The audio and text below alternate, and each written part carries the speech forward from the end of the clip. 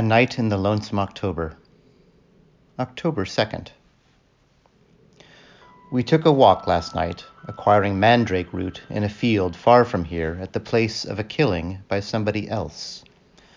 The master wrapped it in silk and took it to his workspace direct. I could hear him engage in good-natured banter with the thing in the circle. Jack has a long list of ingredients, and things must be done properly, on schedule. The cat Greymalk came slinking about, pussyfoot, peering in our windows. Ordinarily, I have little against cats. I can take them or leave them. But Greymalk belongs to Crazy Jill, who lives over the hill in towards town. And Greymalk was spying for her mistress, of course. I growled to let her know she had been spotted.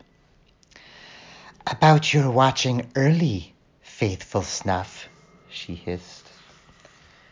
"About your spying early," I responded. Grey.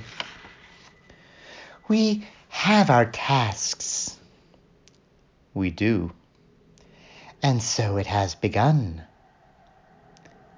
"It has." "Goes it well?" "So far. And you?"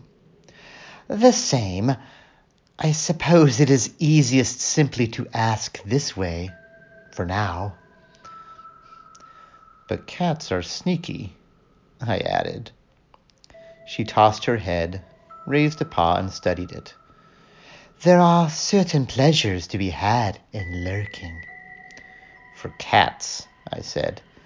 "And certain knowledges gained." "Such as?" "I am not the first come calling here today.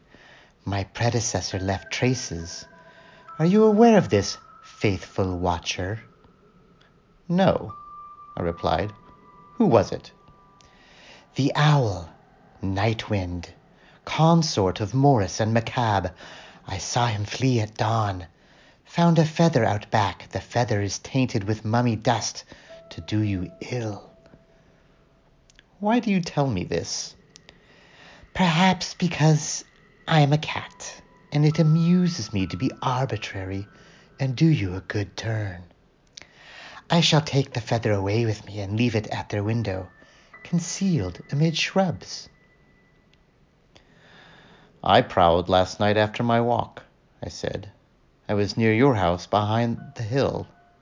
I saw Quicklime, the black snake who lives in the belly of the mad monk Rostov. He rubbed against your doorpost, shedding scales." "Ah, and why do you tell me this?" "I pay my debts." "There should not be debts between our folk." "This is between us." "You are a strange hound, Snuff." "You are a strange cat, Greymalk." "As it should be, I dare say." And she was gone amid shadows, as it should be.